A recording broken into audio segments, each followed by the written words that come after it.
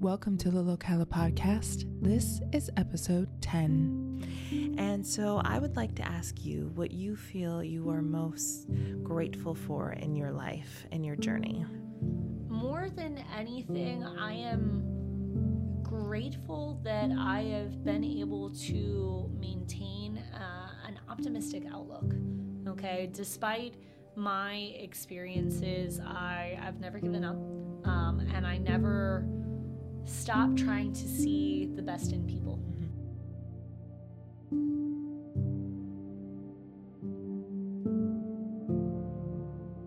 Hello and welcome to the Locala Podcast. I'm Lisa Anderson, publisher of Locala Magazine, and your host for today.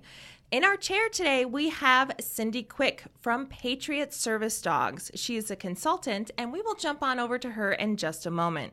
First, we would like to thank our sponsor, which is the book Shameless. 15 women share their journey of self-awareness, self-love, and leading with light. You can find this amazing story on Amazon. All right, let's head on over to Cindi and tell us about your story today. So welcome, Cindi. Hi, good morning, Lisa. Good morning. So I will let everybody know that we have already been chit-chatting a little bit, and we were out taking photos because we also have Murphy down here on the ground, and she is being very sweet and just sleeping, and she did a wonderful job at the photo shoot this morning.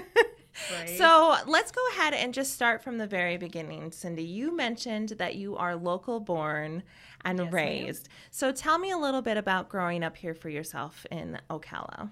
Okay, so I'm actually from Inglis, Florida, which makes Ocala look like the big city. I definitely thought of this as a big city growing up. Born and raised, my family came here in the 70s. Gone to school for 17 years of life, stayed here the entire time. Very small town, but I always kind of wanted to do something different. I'm a little bit of a strange one. My childhood was not entirely it's just like anybody else. There was good and bad moments to it. Definitely had a love of nature and animals and the area that we grew up in. I love the springs, the river, the ocean, all of that. So, like everybody else, my family has some problems. I did grow up in a household that had domestic abuse and substance abuse. That was very much a formative part of my experience, and it very much led me to the typical small town, I want to get up and get out as soon as possible. So I went to college at Florida Atlantic University, and that was a culture shock. Okay. I bet. Yeah, just a little bit. Coming from like itty-bitty English, going to Boca Raton was eye-opening for me, and I don't want to say that I was naive, but I was a little naive. And I made some very poor choices when I was in college with the people I associated with and the things that I chose to do. I was very aware of the socioeconomic differences between myself and my peers. I was a scholarship girl, and I grew up pretty poor. Like, I am a thrift shopper at all times. Everything is reduce, reuse, recycle, all of that. And then I was surrounded by these people who just had ultimate wealth. And that led me to want to attain that wealth for myself. I was like, okay, we need to make that happen. And then I slowly but surely got involved with some kids who were dealing drugs, and I became a drug dealer. Okay. And how long were you doing that? Very briefly, actually, before I got in trouble. So, like, end of 2012 to mid 2013 is when I first got arrested. Like I said, I was naive and I wasn't really good at it. I mean, I was, but I wasn't. Yeah. Wound up in trouble, got arrested, and turns out I was moving like, wait, I was kind of like a middle fish in the pond, not really understanding the consequences of what happened. Yeah. And one evening we were raided at my house, and I was sent to prison for 5 years. Okay. So tell me how that goes, like that experience, because that has to have been pretty traumatizing. You know, I mean, you kind of went around that a little bit growing up, right? With the drug abuse and the alcohol and stuff like that. But still, I mean. Yeah, definitely. So it was kind of normalized. And again, so giving my home situation growing up, I had a little bit of a different idea of what the actual consequences for these actions were, because I saw it as a normal, accepted, everybody does this all of the time. Yeah. It also didn't make me very prepared for manipulation with other people, although it did give me a lot of situational awareness, which turns out to be a great thing for me later on. Prison is everything that you've heard about in the stories and the books, and not at all the same all at once. It's a huge contradiction.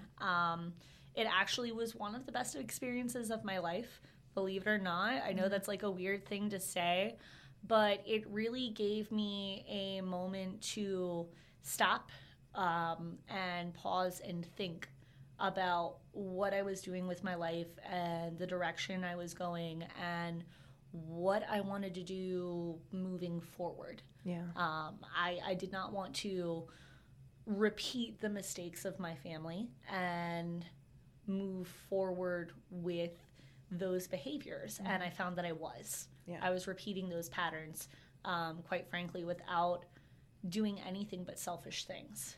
And having that time period away where I was physically removed from all of my friends, my family, my associations, the life that I had built, and getting down to the bare bones of, okay, we're going to have to start over. Yeah. Everything's going to be different. It gave me an opportunity to really reflect and decide that I wanted to make more selfless decisions in my future. Yeah. And that is what led me to dog training. Yeah. So tell me about, how did you find out about the program in jail or prison, and how did you decide that that's what you really wanted to pursue? Yeah, of course. So one thing that I didn't want to do, I'm a very motivated person. I've always been busy and driven, kind of ADHD, hyper-focus. I find activities and projects, things to do, creative. So the biggest hurdle for me in prison was actually boredom, because it is a very regimented routine every day. You are told what to do, what to wear, where to go, who you can talk to, who you can't talk to, who you can touch, who you can't, which you can't touch anybody, by the way. It's very strictly enforced, and that monotony was something that I could not envision myself doing for 5 years and maintaining my sanity. Yeah. So I did some research on the different programs that were available. And when I was at Gadsden Correctional Facility up in Quincy, Florida, I learned about a couple of different dog training programs, and I became a part of Service Dogs of Alabama. Okay. They are a service dog organization as well. They do canines for kids, canines for heroes, diabetic scent alert, epileptic seizure alert.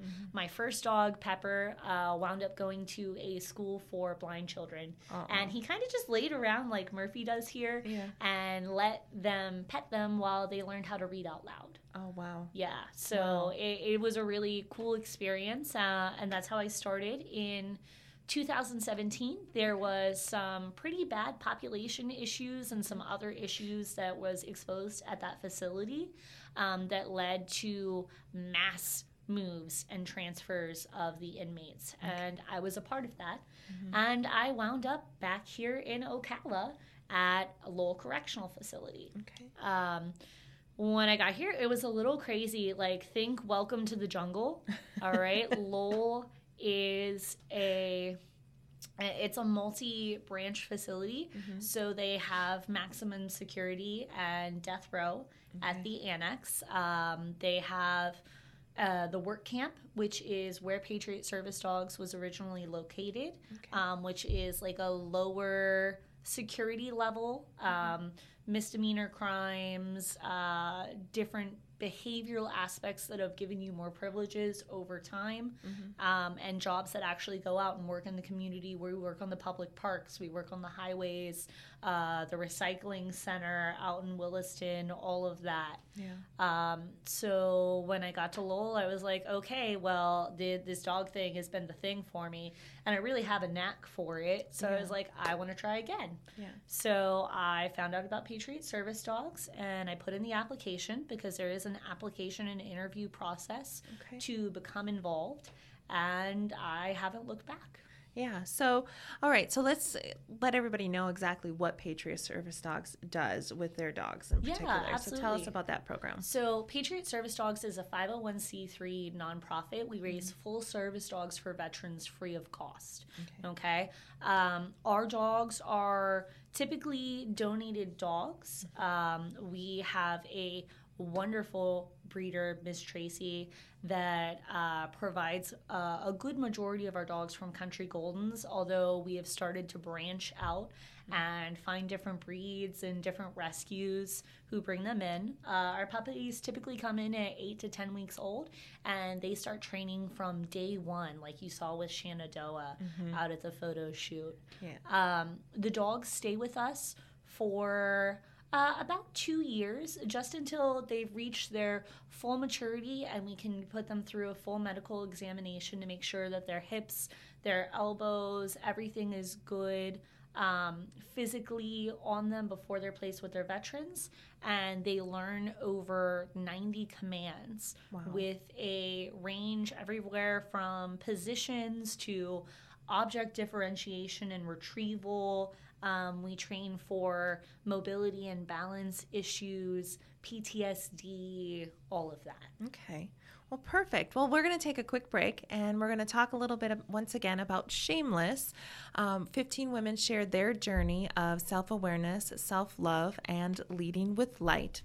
And this book is a powerful story of women who have been either shamed, gaslit, bullied. Some have been sex trafficked, some were raped, and it's about their experiences and about coming out the other side to be positive leaders and helping other women out of these similar situations by showing that it's possible to live a healthy and happy life even after such tragedies. So if you're interested in this book, I would highly recommend you go to Amazon, where you can download it on your Kindle, get paperback or hardcover. All right, let's head on back into the interview.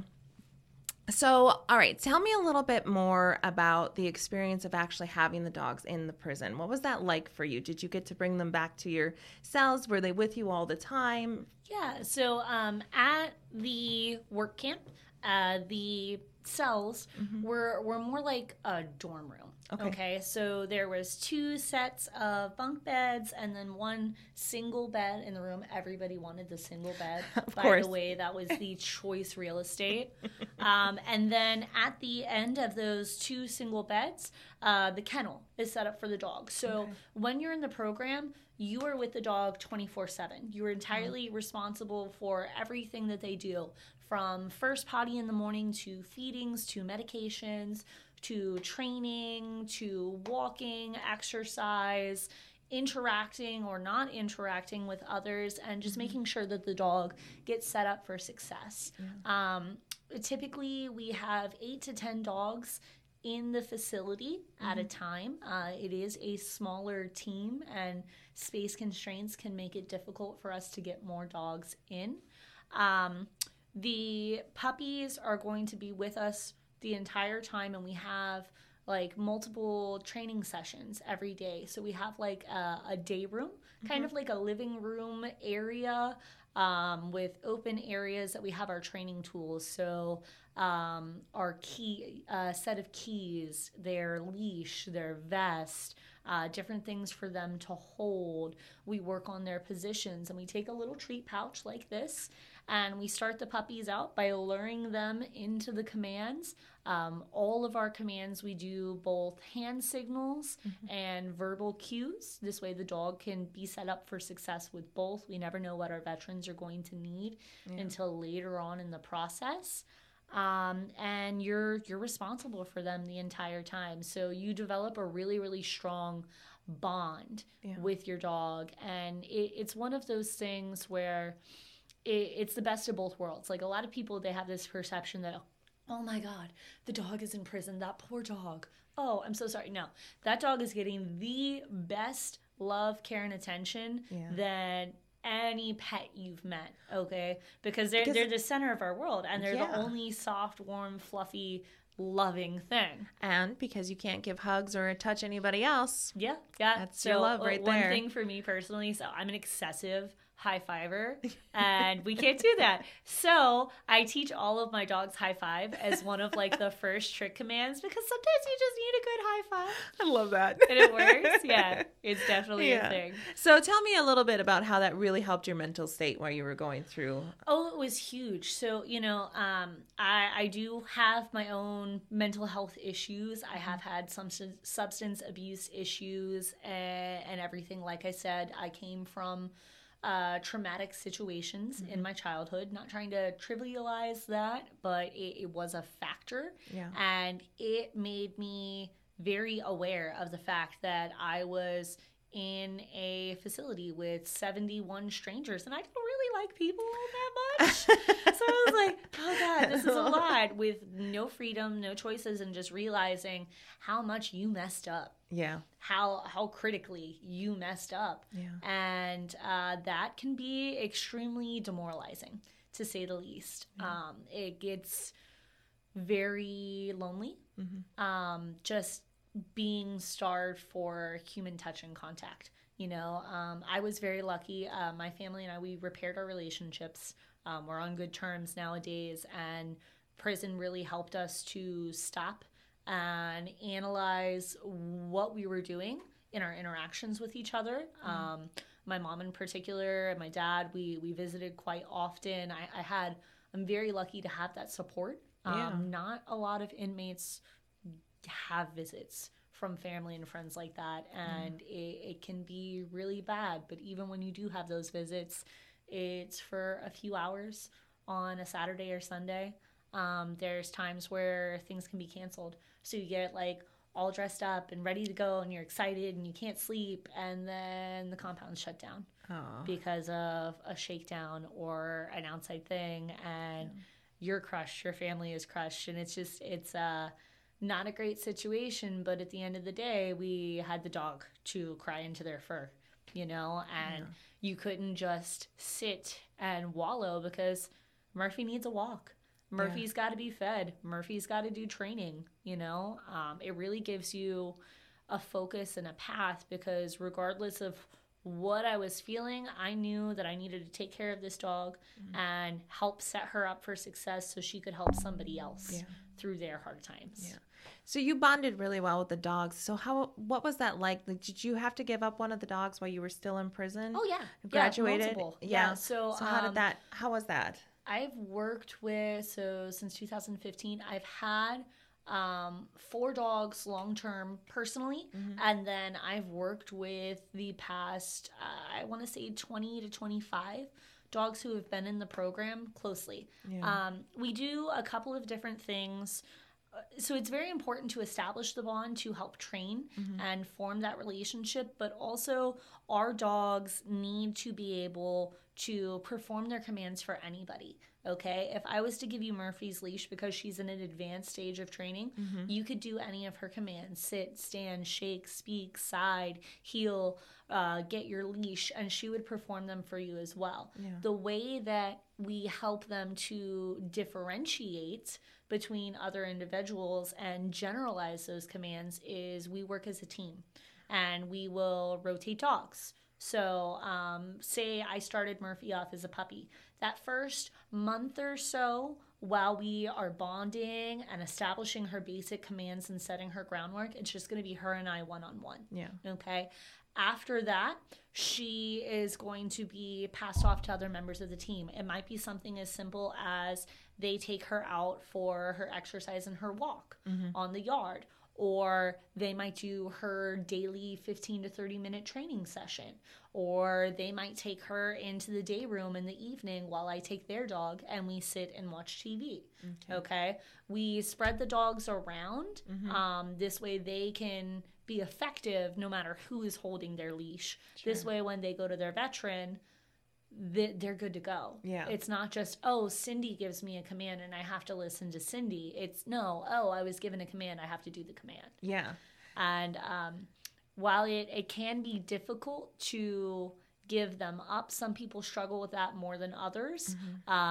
I struggle with it for a bit, but the great thing about it is there's always another dog. Yeah. Always. We have a surplus of puppies and they're always available. So literally immediately after one dog is gone, boom, you've got another dog you can take care of and get going and setting up. That kind of helps roll that over so you're not so mentally taxed. Giving one up. Definitely. And I mean, you have your favorites. You have your ones that stick with your heart. So my first service puppy was Maverick. And Maverick was a rescue from Hales Angels Pet Rescue in Gainesville. Okay. We actually still work with them on occasion. And we have two aspects of the WOLF program, Women Offering Obedience and Friendship at Lowell. We have the pet rescue from Hales, where we take typically 6 dogs that are having difficulty getting adopted, and we do like an 8 to 10 week boot camp to help teach them basic manners and make them more adoptable. Okay. So you always start at the Hales Angels side of the organization, and then as you are learning how to train and as you're showing that you're reliable and dependable and you're actually following through with the procedures, you graduate up to the Patriot Service Dog side. Okay. And then you get a puppy. Oh. And it's wonderful. And now you have a puppy to take care of. So Maverick was a cool little switch. He was actually donated by Hales Angels Pet Rescue and sponsored by the Jacaranda Isles community of the Villages. And he was just wonderful. He was a super mutt. We did a DNA test on him, and he had like 9 different things going on. He had the face that kind of looked like a pity, so people were like, oh my God, that's going to be a service dog. And I was like, heck yeah.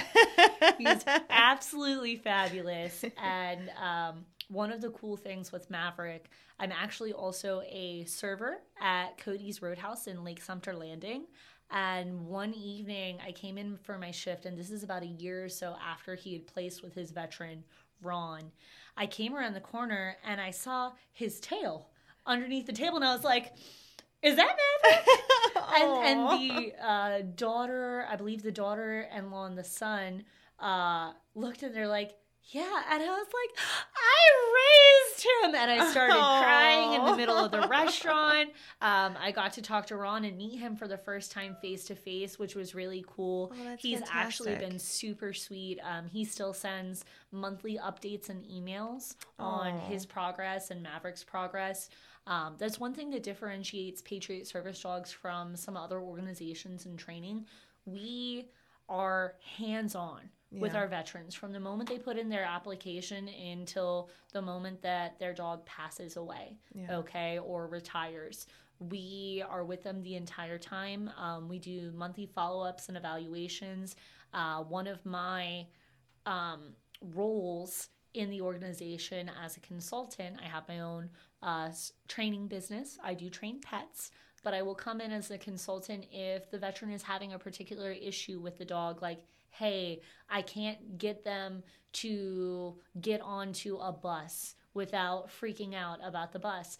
I will then go and set up a training appointment time with the veteran, and we will get together and we will troubleshoot what's going on. And it may be something as simple as, oh, you're feeling nervous when you get into this public space, and so your dog is picking up on your energy, and we need to set you up to be a little more confident. Or it may be, oh, the leash was on wrong, or, oh, she just isn't focusing, and we need to go back to basics to establish her focus before we go and embark on that next situation. Yeah. So you're basically there for them through and through, from the Yes. beginning to end, The and entire time. in the middle. Yeah. Yep. So let's back up a little bit to your personal story, and tell me about coming out of prison then and continuing with Patriot Service Dogs.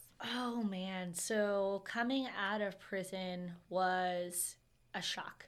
Yeah. It was very overwhelming. I remember the first time I went grocery shopping, and I had to go and pick up laundry detergent, and it was so overstimulating.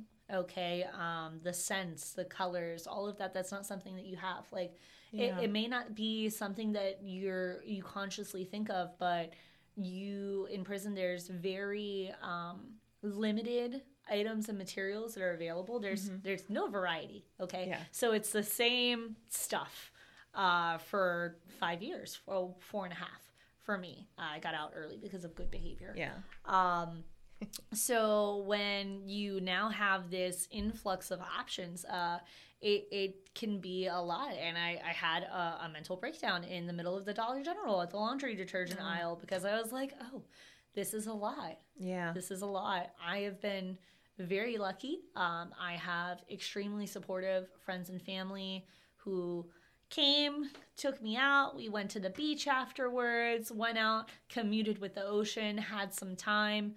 And then within a week, I was looking for apartments. I was very lucky to be a part of a work release program while I was still incarcerated. Okay. And I actually got a job in Orlando at Preppy Pet Daycare and Boarding.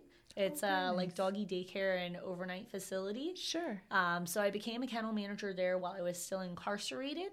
And when I got out and was released, I still had my job waiting for me there. Very nice. So I went and found an apartment in Orlando, met with some girls, got together, lived together, started working there, and have just been constantly doing whatever it takes to make sure that I stay on top of things and pay off my debts. I have some substantial debt because of my types of charges. I have like over $60,000 in fines, which was a huge financial burden that I'm facing. So I haven't really had the option to slack. Yeah. That's not an option. So I've always been working multiple income streams. I went from the doggy daycare facility to working in restaurants. I became a server at a Denny's, and then I also learned how to cook while I was there. And once they realized I could do both front of house and back of house, they decided to put me in a management position. And I actually was a manager over here at the one on 40 and 75 for a while, and was working that, as well as starting to help people out and do dog training sessions. Another thing that was one of the programs that I did while I was incarcerated, I was part of an environmental horticulture vocational program for 16 months. So I really got into nursery design, landscape management, all of that. And I've put that to use too. Yeah. I started mowing lawns and weed eating and taking care of beds and doing garden designs. And I actually started my own landscaping company. It's called Leaf It To Me. I love that name. Thank you. I consider myself a yard artist. And I've got a few clients in the villages now who I'm doing things with them for that. I come in weekly, weed their beds, plant flowers. I just did my first hardscape patio, a 6x20 by hand. Ooh, baby. Thank you, Tony. Thank you. I appreciate it. And it's just been nonstop. Yeah. I don't have time to, like I said, slack or really relax, because I have very strong goals for myself, and I want to make sure that I don't ever go back to the types of behaviors and choices that led me to prison in the first place. Yeah. That's wonderful. So when you first came out, did you still have a dog with you when you first came out? No. At first, I really needed to set up and establish a base for myself. Sure. Okay. One of the biggest things with dog training is you need to make sure that you're at a steady level and that you're mentally prepared to work with the training. One of our tag phrases is whatever you're feeling goes right down the leash, and the dog's going to feel it. So if you're anxious, if you're upset, if you're frustrated and you try and do a training session, your dog is going to respond to that energy and it's not going to be successful. Okay? Yeah. So I really needed to take that time to get myself a home, take care of that hierarchy of needs. I needed food and shelter and income and all of that to get myself established.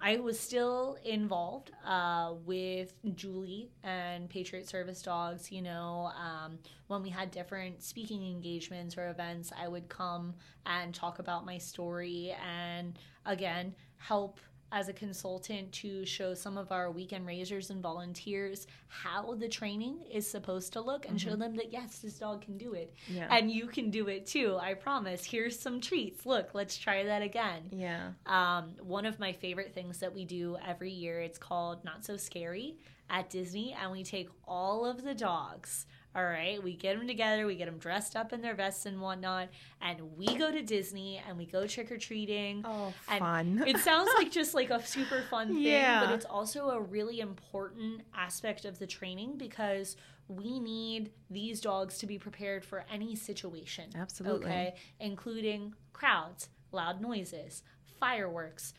We make sure we go on the monorail and we go on the ferries so they're used to boats, different modes of transportation, and that they can be effective in their training, calm, cool, and collected at any point in time.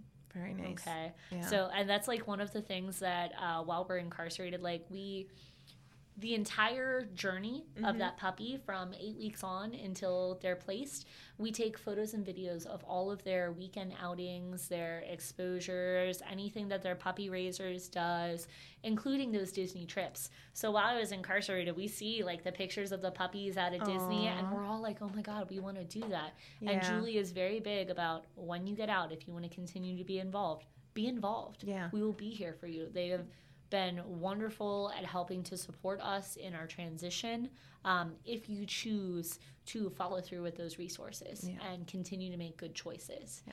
And Not So Scary is one of those rewards. Yeah. Tell us a little bit about Julie. Who's Julie? So Julie Sanderson is one of the founders, and I believe she is the CEO of Patriot Service Dogs. She is a wonderful lady. She has such a big heart and just focus and passion. Yeah. She is in the prison almost on a daily basis. Every few days she's there just to be involved with the dogs, see where everybody's at on the training, make sure the food and the medication and the toys and the treats are all being taken care of. She coordinates between the sponsors and make sure that all of the dogs are up to specs and on the point of where they need to be. But beyond that, one of the things that she does is really, she tries to focus and help us overcome some of our personal battles and our issues. She makes sure that we do book reports once a month and like different topics and studies and presentations, so we become more comfortable speaking in front of a group of people. Yeah. Right? One of their tried and true activities, we have a notebook of like inspirational quotes and things that are submitted, and basically the game, everybody gets together in a circle with our dogs, we open the notebook, open up to a quote, and we have to stand up and read the quote out loud. There's like a quote of the day on the board, and there's many other aspects to what Julie does. I cannot say enough how wonderful and involved she is. Oh, that's fantastic. So I do want to ask you two more questions. And the first one is, the theme for this particular magazine is gratitude. And so I would like to ask you what you feel you are most grateful for in your life and your journey. Ooh, that's a big one, Lisa. It is a big one, I know. Right? More than anything, I am grateful that I have been able to maintain an optimistic outlook. Okay. Despite my experiences, I've never given up.